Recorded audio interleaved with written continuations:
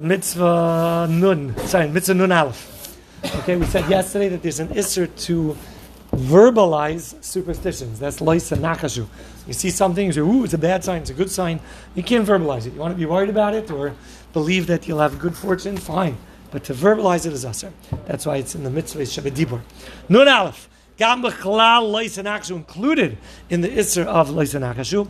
Hasam simonim keliezer Avraham, a guy that makes like this, deal with God of signs. If Hashem, you do this, it's a sign that you mean to tell me this and this. Who are you to teach God Morse code? If I get, extra cheese on this slice, it's a sign that Hashem, you approve of my next business deal. Like what? Make a daisy, Hashem is sitting there and he's agreeing to your Morse code. Uki Yonasan Menshol, Yonasan also made a sign, Shahayula Asid. Those were signs, but get to an event that will take place in the future. And the guy then goes and relies upon that simon that he made up with Hashem. And based on that assumption of his sign that he thinks God is going to listen to him, he goes and he changes his course of action. He acts upon those signs. That is asr. Okay? They were good people. Yonasan, David HaMelech's best friend, right? And Eliezer of Avraham, he was Mamash Tzaddik, Doilo Mashke Tayrus Rabbi. That's pshat that they did it. Even for a guy. Interesting. I don't know why it's also for a guy, but okay. He wasn't really totally reliant on this symbol, this sign that he made with Hashem. Before he actually gave over the rings and the bracelet and the nose ring to Rivka, he didn't just say, oh, she gave me the water, let me give her, it's a done deal. Hitaka didn't do that. He didn't completely and totally rely on the sign. He first asked who you are to find out her yichus. She comes from a proper family. Like you can see when the story was told over. Even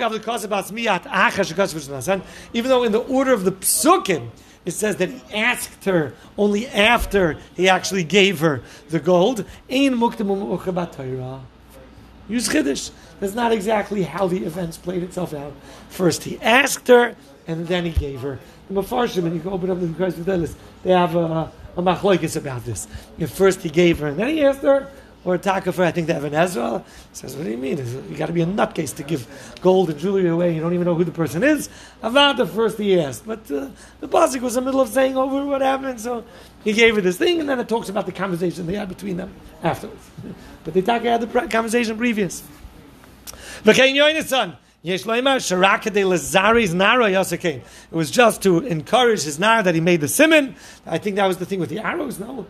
What? No, but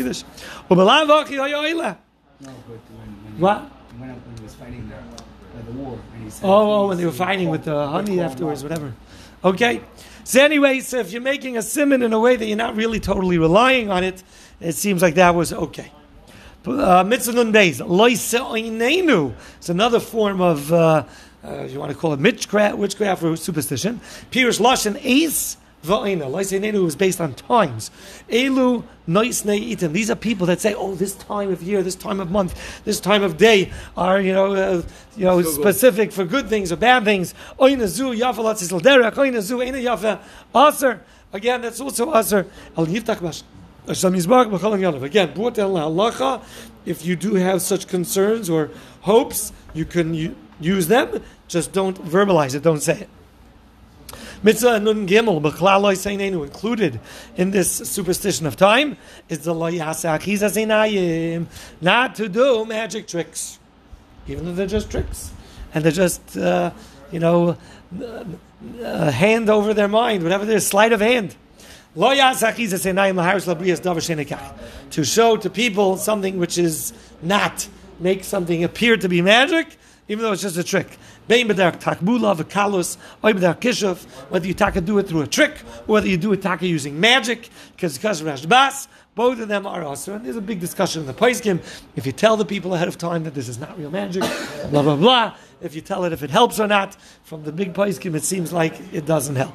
Anytime you do something, it's not also deraisa. But if you do a trick, even if you tell them it's just a trick, it seems like it still is asur midrabanan. Are there mekilim out there? Yes, there are. But Moshe in his Tshuva says that it's asur. Okay, nun dalet lo yimotze b'ka.